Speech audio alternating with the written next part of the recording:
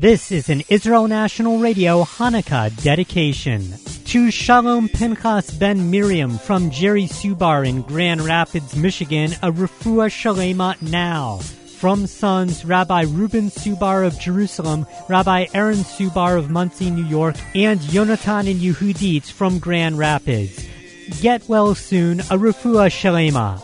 To make your Hanukkah dedication, you can email programming at IsraelNationalRadio.com. That's PROGRAMMING at IsraelNationalRadio.com.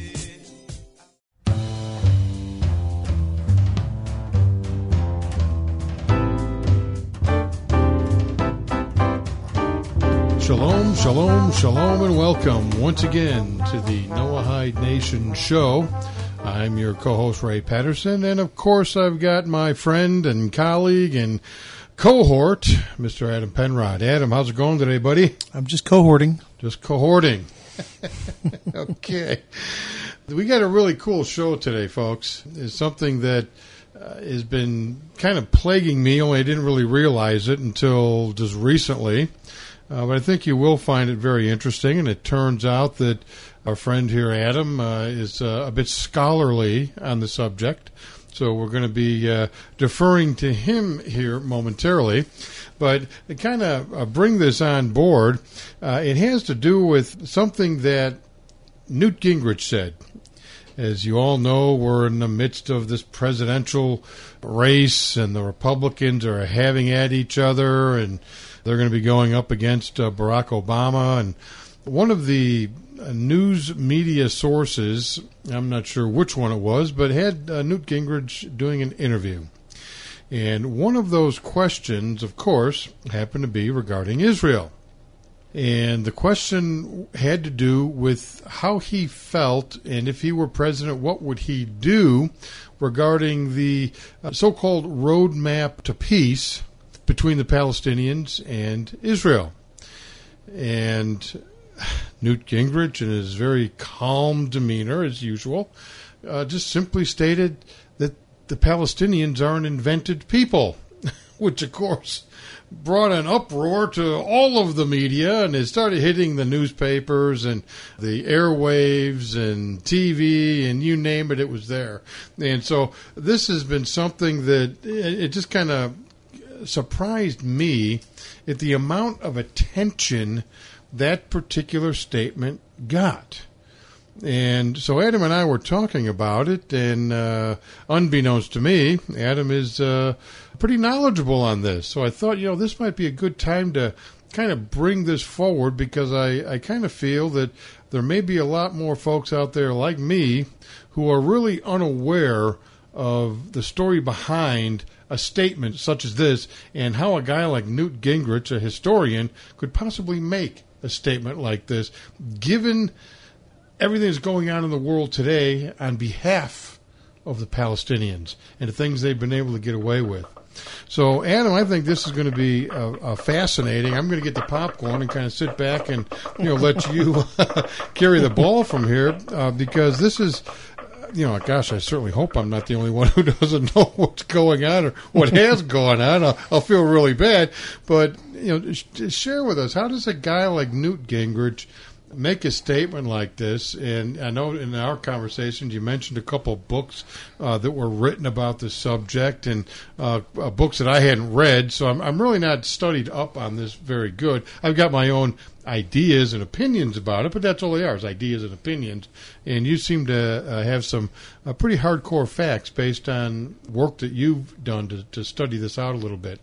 So why don't you tell us, why don't you start off with that one book by the woman you were telling me about, Joan Peters. That might be a good place to start. There was a book, and when I was a fairly newly minted Noahide all those years ago, our good friend Jim Long, encouraging my love of reading, said, Adam, you should really read this book called From Time Immemorial by Joan Peters. And he said, if you really want to know what's going on, to understand the Palestinian issue going on over there. And so he gave me a copy, and I started reading it, and I was absolutely flabbergasted. Let's think about this for 1 second. if any of you do what I hope you do, which is you read your Tanakh, you read your Bible, the fact of the matter is we all know that Jews have lived in the land of Israel. I mean, I assume that's why a lot of us are so supportive of Eretz Sheva, and why we're so supportive of INR, and why we're stand for Israel and whatever else it is we do, and why we're even doing this show. Yeah, God is a support of Israel, a show of support. Absolutely, and so we all know that Israel has had a deed in the land of Israel, written by God, but and that's just an assumption. We just realize that. I think the problem comes in. And we hear this whole debate going on, and some of us are led to believe that, well, maybe, at least historically, there's a claim by a certain group of Arabs, a certain nation of Arabs, who also have a claim to the land by virtue of the fact that they've been there, living there from time immemorial. And so, at the very least, so Peter has actually started off her book just sort of saying, I started off this quest to prove that the Arabs had this right to the land, and she was surprised through her research to find out that it was actually the opposite, that the Jews had the right, the Jews had the evidence on their side. Now, was Joan Peters, was she an American? Was she was British? I believe she was an American reporter. Okay. And anyway, so basically, what's going on? What happened? How could I mean, this idea that Palestine has a legitimate claim to Israel is so ingrained in our thinking. How could it become ingrained in our thinking? Well, I think like a lot of things that Israel has to contend with, her enemies are not averse to using lies to win their battles. They don't even really need the truth. I mean, they don't even care if it's true or not. Just if we can tell a lie and we all kind of buy it, then that must be what happened because, we don't like the Jewish people or something like that. Well, and you tell the lie long enough, it becomes reality. It becomes reality, yeah. Well, and this particular lie started in the year 135 CE, after Rome had put down the Bar Kokhba revolt, and out of a fit of anger and rage and being tired of having to deal with Israel, because it was not a easy battle. It wasn't easy to overcome that. They decided that they were going to engage in a little propaganda, which the ancient world loved to do. And we love to do it today as well. And that was to wipe Israel literally off the face of the map. And this is when they decided they were going to call Israel and her territories that included the Judea area, Galilee, and some of the other cities in the region that kind of nearby. They were going to call that Syria Palestine.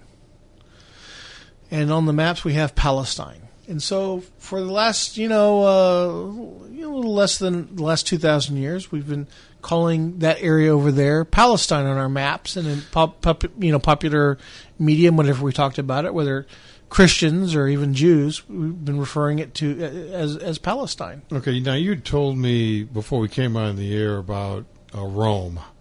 How does Rome fit into all of this? Well, because at the time Rome had conquered Israel, basically. I mean, they had their forces. They sort of, were near the time of Palestine. We're near the time of Hanukkah now. And what some people don't realize, how did Rome ever get a foothold in Israel to begin with? Well, it was over an argument within the Hasmonean family who'd sort of set up, their rule as, rulers of Israel, and they're actually from the, Kohanim. And there was a family squabble over who had the right to be in charge, and they invited Rome in to help them settle the matter. So Rome sided with one part of the family and eventually came to be in charge of the land as being the true, political might behind everything. And of course, Israel eventually tried to fight them on a couple of different occasions. It led to the destruction of the Second Temple by Rome, and then eventually, in the early part of the 2nd century CE, Rome and the Jewish people waged a final battle, which was called the Bar Kokhba Revolt. And some of you may know that Bar Kokhba was a Jewish leader who was a descendant of King David.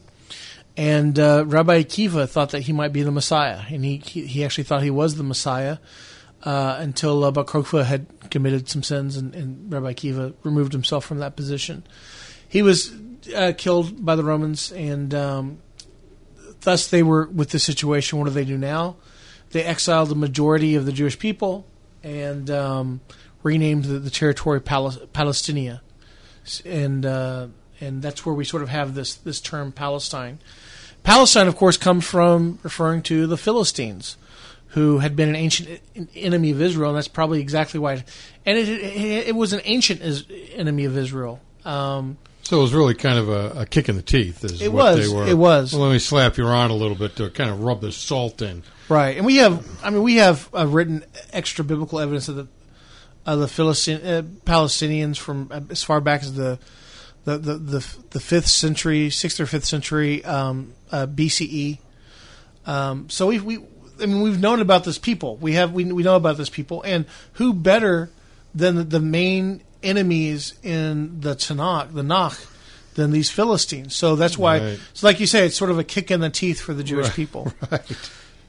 So let's fast forward to the Jewish people coming back into the land. Now you have to understand one thing about the story of Israel, and that is that, God promises part of his warning in the Torah about Israel not keeping the commandments, that when he exiled them from the land, that the land would stop giving its strength, its support to the Jewish people, and it would remain that way. It would remain desolate until the Jewish people came back into the land.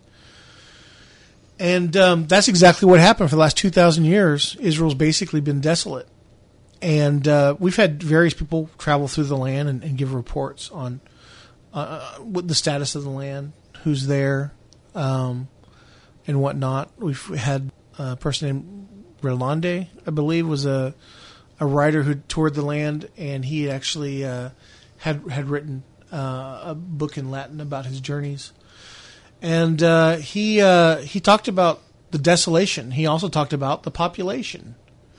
Who was living in Israel? Well, the majority of people living in Israel in his time, and this is the 17th century, early 17th century, were mostly Christians and Jews. Mostly, and you had Muslims. Now remember, Islam doesn't become a religion until I think 644, and then goes on a series of conquests and whatnot. Not soon after that, initially led by Muhammad and then led by other leaders after Muhammad dies.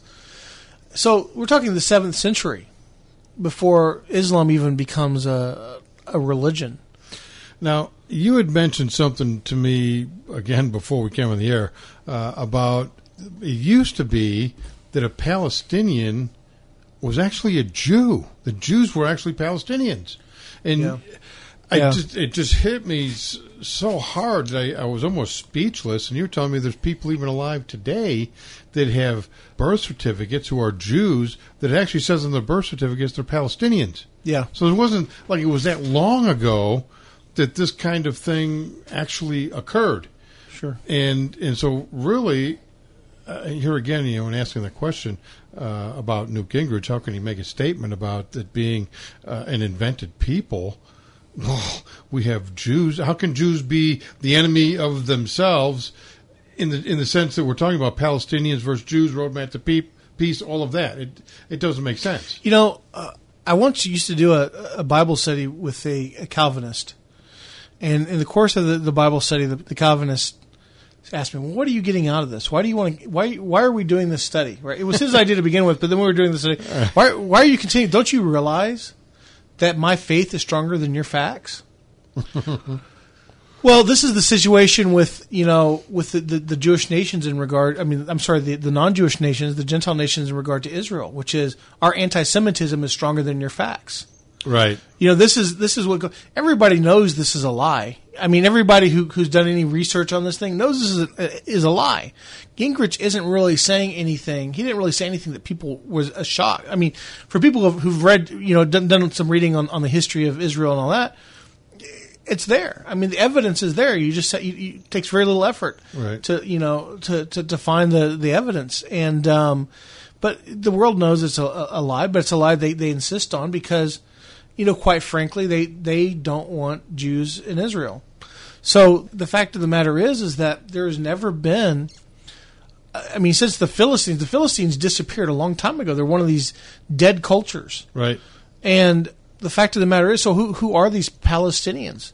Well, the Palestinians are various Muslims. And what I was getting to with this kind of overview of it was that the Ottoman Empire. Okay, I'm sorry. Let me go back to the fact that first I wanted to make the point that there were actually more Christians and Jews than Muslims. Majority of Muslims who lived in the Israel area were mostly Bedouins, transitory people, migratory people who would live there for a little while according to the seasons and whatever. Very small population. Jerusalem at one point had during the Middle Ages had a population of about 5,000 people. Vast majority of them were Jews and Christians. It wasn't until the late 19th century, mid to late 19th century, when Jews, after nearly 2,000 years of pogroms and massacres and blood libels and all this, started saying, you had the emergence of nationalism, right? Mm-hmm. Jews said, we need our nation. We need a place where we can be safe, where we can live and be Jews, whatever that means, whether it means God or doesn't mean God.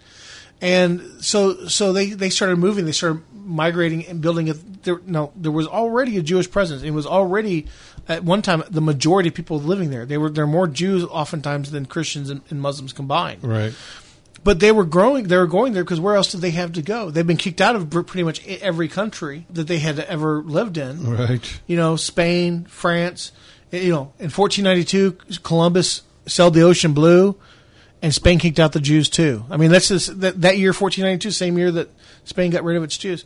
Well, that was one of the times they got rid of their Jews. Right. So anyway, so back to all this. So Jews started migrating into the land, and the Ottoman Empire, who was in charge of the land at the time, started moving Arabs in to sort of counter the emerging Jewish population, which was growing quite a bit. Why? Well, we don't want Jews really being in charge of that territory. That's Muslim territory. Right. So then you have, starting in probably the 20s or so, a propaganda campaign, because after World War I, the Ottoman Empire is no more, and the League of Nations gave Great Britain was called the British Mandate, which was they were given sort of temporary protective control over the land of Israel. And at that time, Israel was combined. It was basically the combination of today's Israel and Jordan. All that territory, according to the Balfour Declaration, was supposed to actually belong to the Jewish people, and they were going to make a state out of that territory. So what happens?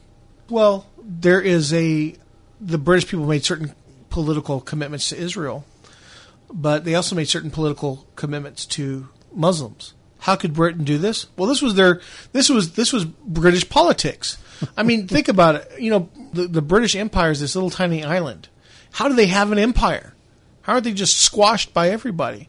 Well, because they were very adept at politics, and they realized if they took their enemies and their allies and they had them fighting with each other, and they came in to save the day or broker peace or to, or even just sat back and watched, that they would be killing the ability of these allies and enemies from getting stronger themselves to actually overthrowing their empire.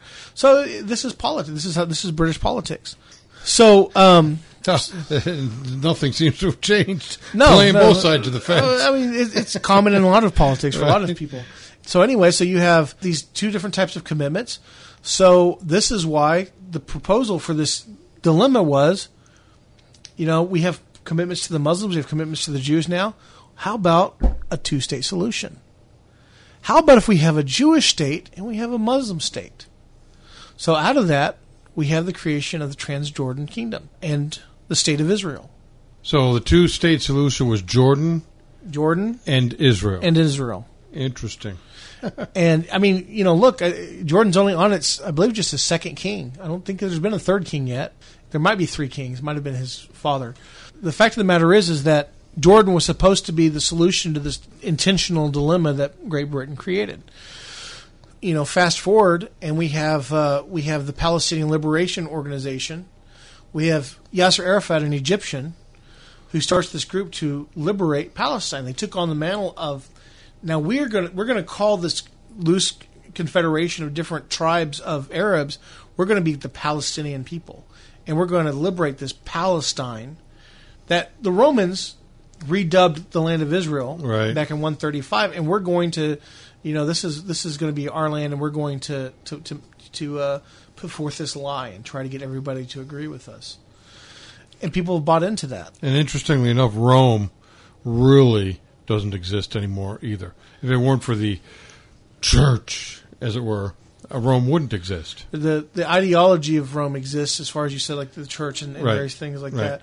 But the nation, the empire, the Roman Empire, certainly doesn't exist anymore. Really, so this whole idea of it being a conquered land and in possession of or by Rome should be out the window now. Or in fact, a long time ago, actually. Sure, I mean, it was a lot of its history since the Jews were expelled was for a time it was ruled by the Greeks, right, and then it was ruled by eventually the Ottoman Empire. I mean, I'm sorry, the Greeks, and then of course Rome, and eventually the Ottoman Empire. So it's But here's the interesting. Should I save this for after the break? Maybe we should. We're kind of getting close, but I'm finding this, and I'm sure many of our listeners are finding this fascinating, because to think that there's a people that can cause the amount of damage and strife in the world, quite literally. It's not just Palestinians versus Israel. Think of all the news media around the world in all these various countries that have taken the sides of the Palestinians, and unjustly. And they've just done such damage to Israel, to the Jewish people, the reputation, to their Torah, to so many things that, I never even really paid that much attention to it until just recently. The devastation. I mean, it's had a lot of impact on me over the years, ever since I became a Noahide. But it's never hit me like it has with that statement by Newt Gingrich, that they're an invented people. It just struck me as like I kind of knew that, but I really didn't know that. Yeah. Well, it was shocking, yeah. And sitting here, people. Yeah, and sitting here listening to you talk about the historical aspects of all of this, it's, the picture is becoming very clear that there shouldn't even be a roadmap to peace. Peace should exist, and it should be with all the Jews living in Israel. Sure, right? Absolutely. So I think, I appreciate you holding that thought, because I know you had that look in your eye that I'm really going to get going here. So, folks, we're going to go ahead and take a quick break. We've hit the bottom of the hour, and we appreciate you sticking around with us. And we look forward to seeing you on the other side. See you soon.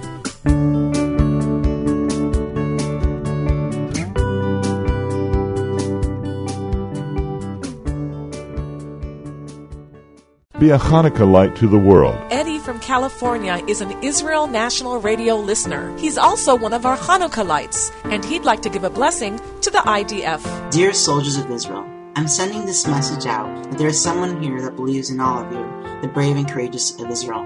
Thank you, soldiers of Israel, for your choice in loving your people, in believing in your land, and fulfilling life through living Israel. God was, is, and will always be with you. Never forget that. Never. Happy Hanukkah. This is an Israel National Radio Hanukkah dedication. A full and speedy recovery for Tiffany Marie Valdez. This is a blessing from your father, Allison, Rachel, and Nathan, from the Valdez family in Boston. Israel National Radio wishes Tiffany a refuah shalema. If you would like to make a Hanukkah dedication, email programming@israelnationalradio.com. That's PROGRAMMING @israelnationalradio.com.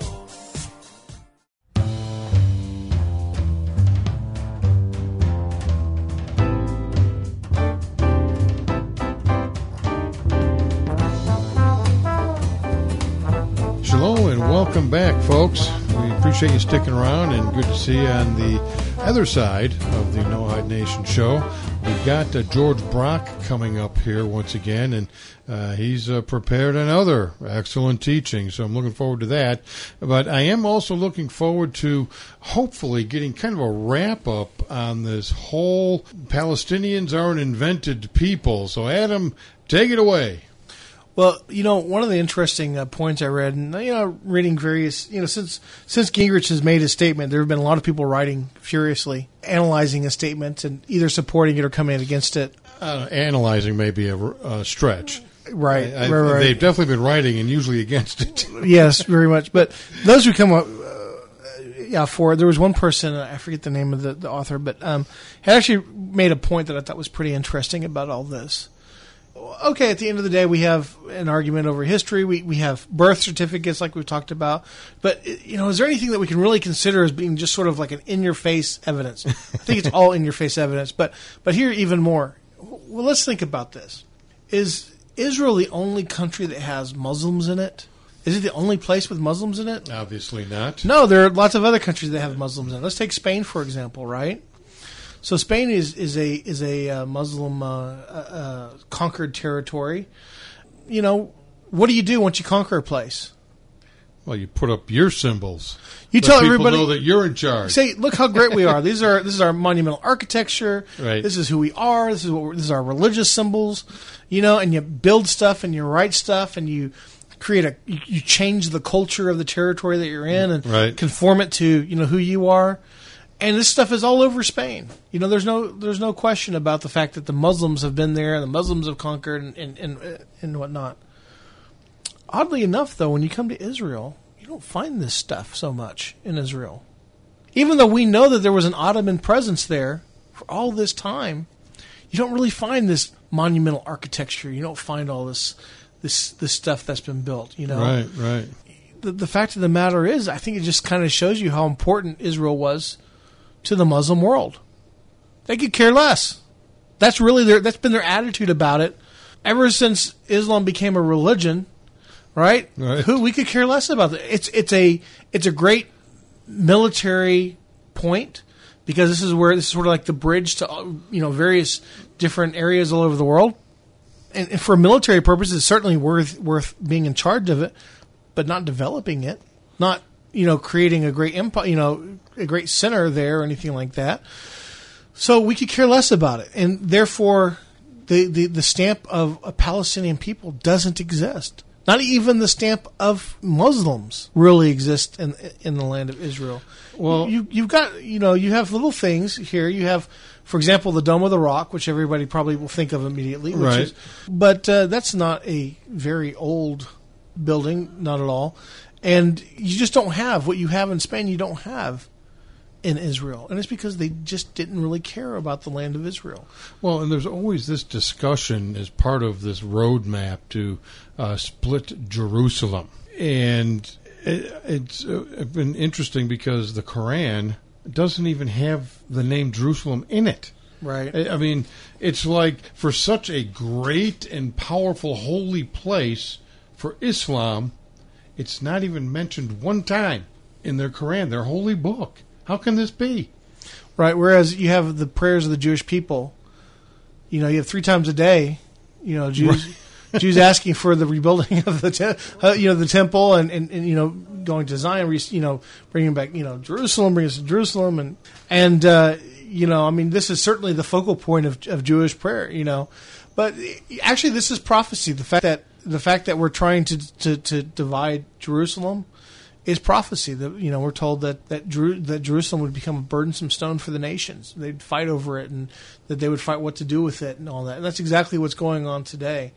So anyway, that's your history lesson, Ray. That's kind of that's the history of Palestine standing on one foot, basically. Well, it's really when you think about it, it's a made up history in a way. I mean, because Palestine shouldn't even exist. Though anyone who conquers anyone has the right to change it to anything they want to change it to, not just structurally, but also the names of the state, of the cities, of everything. Sure. So I guess to a degree, it exists, but in terms of modern day, there's no reason to have a roadmap to peace because there is no true Palestinian people, as it were. And when they first came on the scene, they were Jews. Look, the fact of the matter is that the Arab peoples who are calling themselves Palestinians are not Palestinians. They've had chances to live in other places. I mean, Israel's surrounded by Muslim countries. What's the problem? The problem is, again, it's our anti-Semitism is stronger than your facts. We hate Israel. We want you gone. This is our land. And it's getting stronger with each passing day. Well, Adam, listen, we need some time to get George in here to do his teaching. Thanks for the history lesson. It was outstanding. Folks, if you have any comments, anything to say about it, just shoot us an email at noahide@israelnationalradio.com, and we'll catch you on the other side of George's teaching. Sounds great. See you soon. It's good to have everyone here today. My name is George Brock. Our reader today is Jack McCarter. We're Noahides, and we've been talking about how we are to witness to other fellow Gentiles who are not Noahides. We said the first step is to get them to become receivers. And what is it that they receive? They receive the light. And in order to receive the light, we said that they have to make space for the light, and that means that they have to come with an open mind. When one receives the light, one will be receiving the nature of the light, and the nature of the light is the desire to share the good. So eventually that desire to share the good light will also shatter the vessel to receive for self alone and cause them to receive only to want to share. That's when you can tell when they've got it. All right. The second step we find is in sanctifying time. This is what God told the Jews to do when they left Egypt, and he also told them to sanctify time on Rosh Hashanah. When we talk about sanctifying time, we're talking about reality. And spiritual reality is what was, what is, and what will be. Because in the spiritual realm, there is no time. But physical reality is what is. It's a moment-by-moment thing. If one lives in the past, one will rob their present. If one lives in the future, one is living an illusion because it hasn't happened. But when one lives in the present, one is living in reality. Reality is what is. And it's the constant battle from within and without of good and evil. And it compares to the attack of the serpent, which is attacking our intellect, the lion, which attacks our emotions, and the wolf, which attacks our desires. So we're going to look at an example. Every single thing that takes place moment to moment will be either an opportunity to do good or an opportunity to do evil with our thoughts, our words, and our actions, because that's what reality is. It's what you're thinking, it's what you're saying, and it's what you're doing. We'll take an example. If say the bite of the serpent, which attacks our intellect. All right, these are illusions, because an illusion will try to separate or divide. This is what an illusion does. It will divide or separate, and the antidote for an illusion is the Torah. The Torah unites. It's the unity of his oneness. So when something tries to separate God's oneness, this is called an illusion. It may seem like it's real, but it's not real. It's like religion. When I was going to school, there was 250 denominations. Now there's 5,000 denominations. All you have to have is two disgruntled people and a cup of coffee, and you got another religion.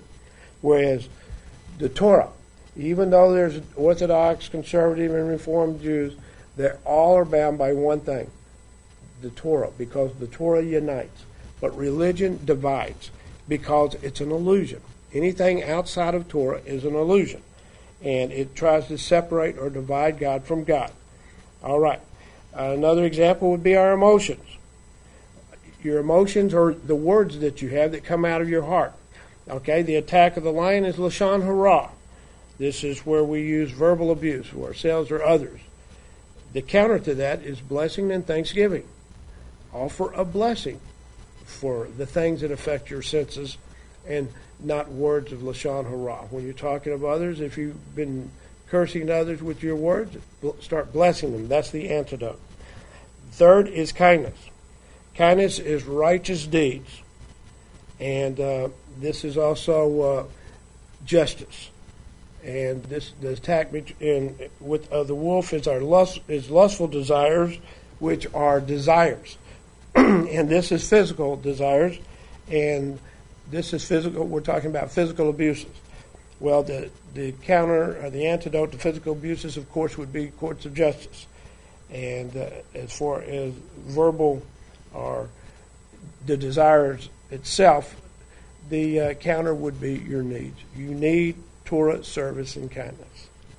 All right. Now, the problem comes in with extremists. It's not what an extremist believes that's the problem.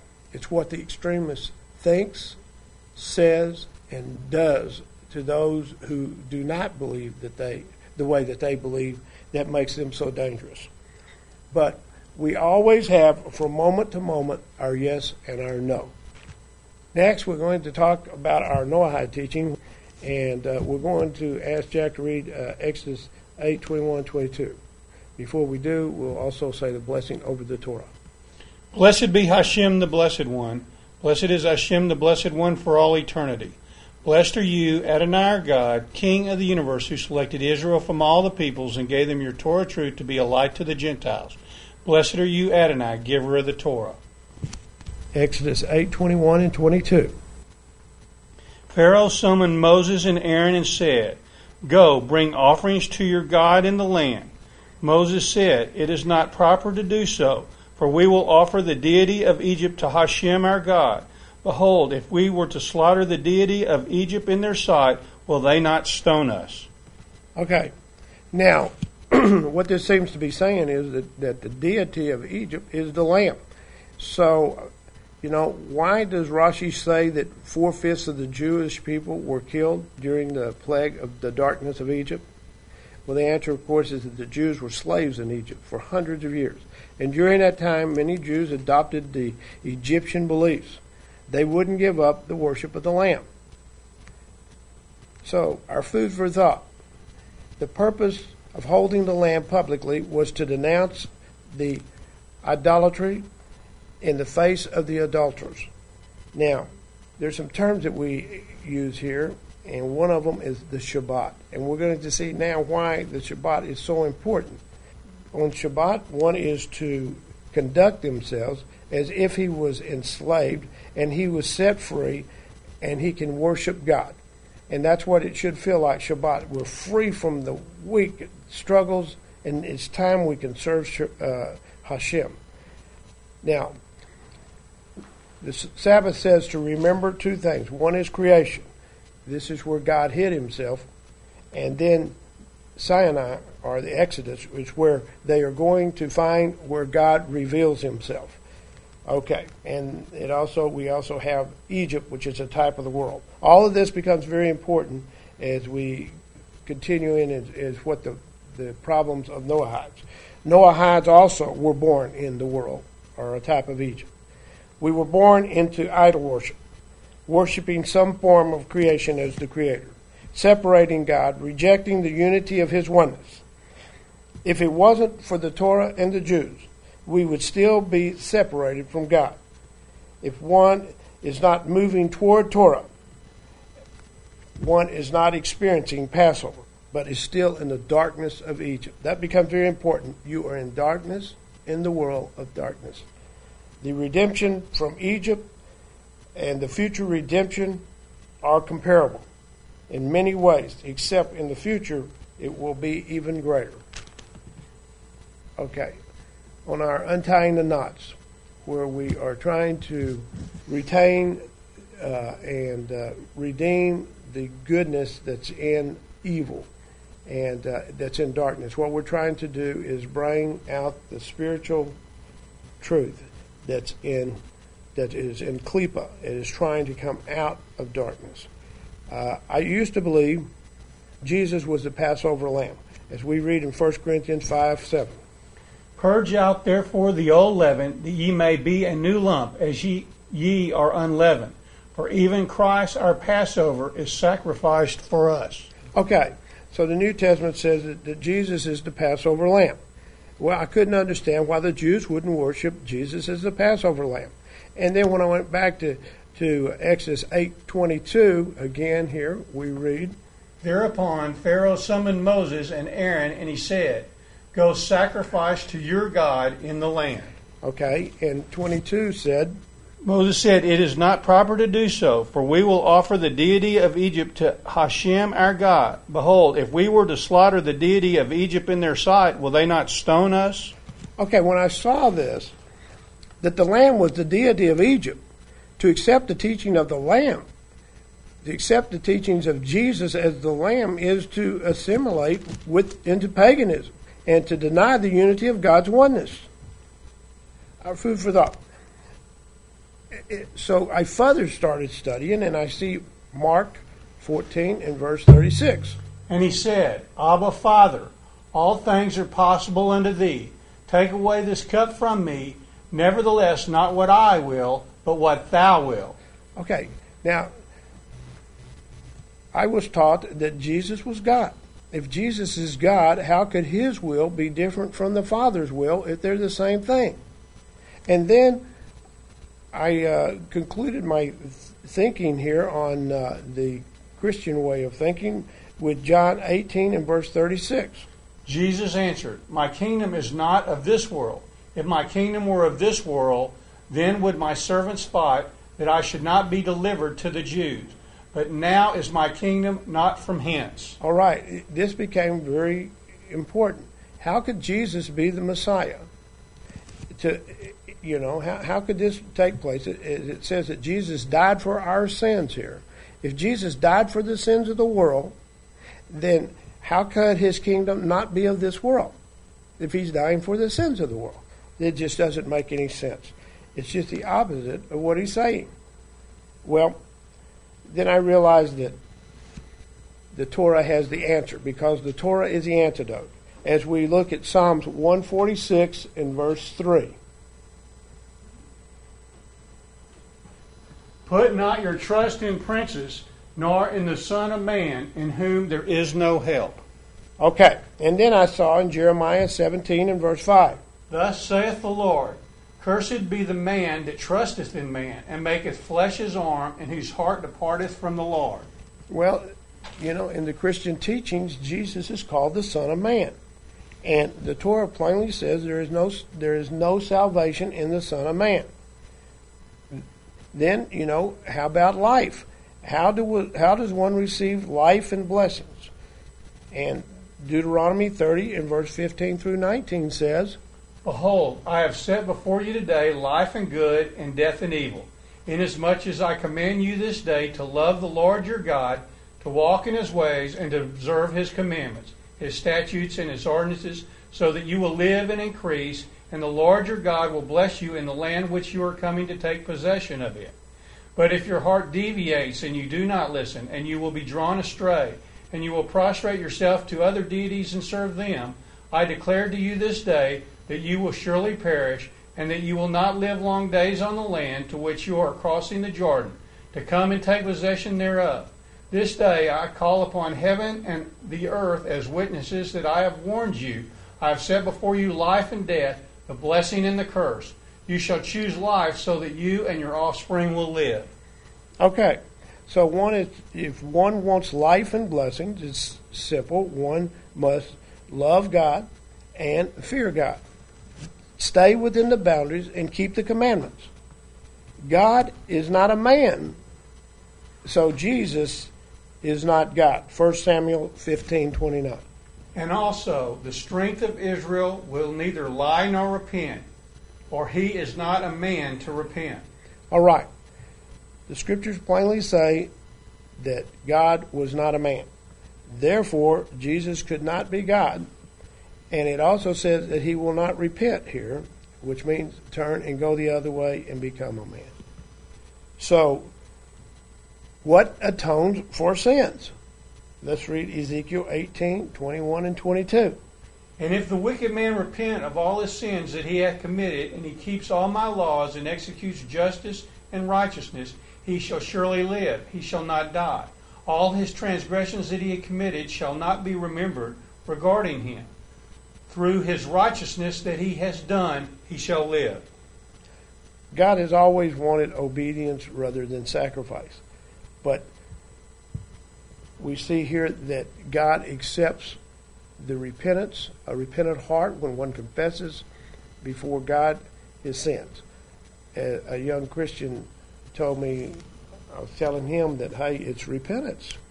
And he said, no, it has to be Jesus and his blood. And I said, well, what do you do now when you sin? And he says, well, I ask God to forgive me. And I said, well, that's what you do before. Why would you need Jesus to die for your sins? And he said, well, God can do anything, and he can put the sins upon Jesus. And I said, if God can do anything, could he not also have redemption without putting the blood of Jesus and having him to die for your sins? Could he not just allow you to repent and change your way and become obedient? Well, that's our teaching for today. Let us close out the Torah. Blessed are you, Adonai our God, King of the universe, who has chosen Israel to teach us that Torah of truth and implanted eternal life within us. Blessed are you, Adonai, giver of the Torah. Well, George and Jack, thanks so much for that excellent teaching. Adam, this has been really a fantastic hour.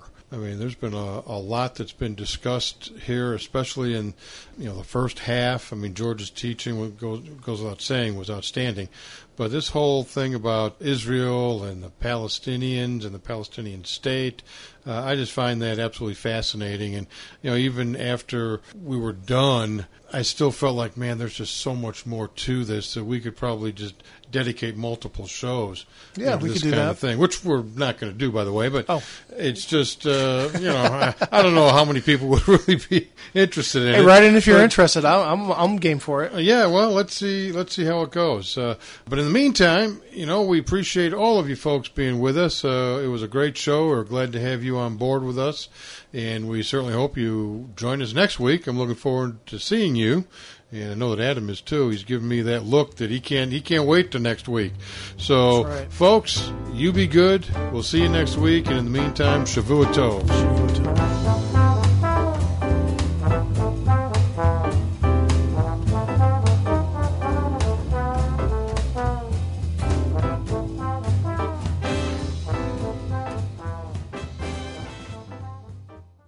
Happy Hanukkah, and be a Hanukkah light to the world.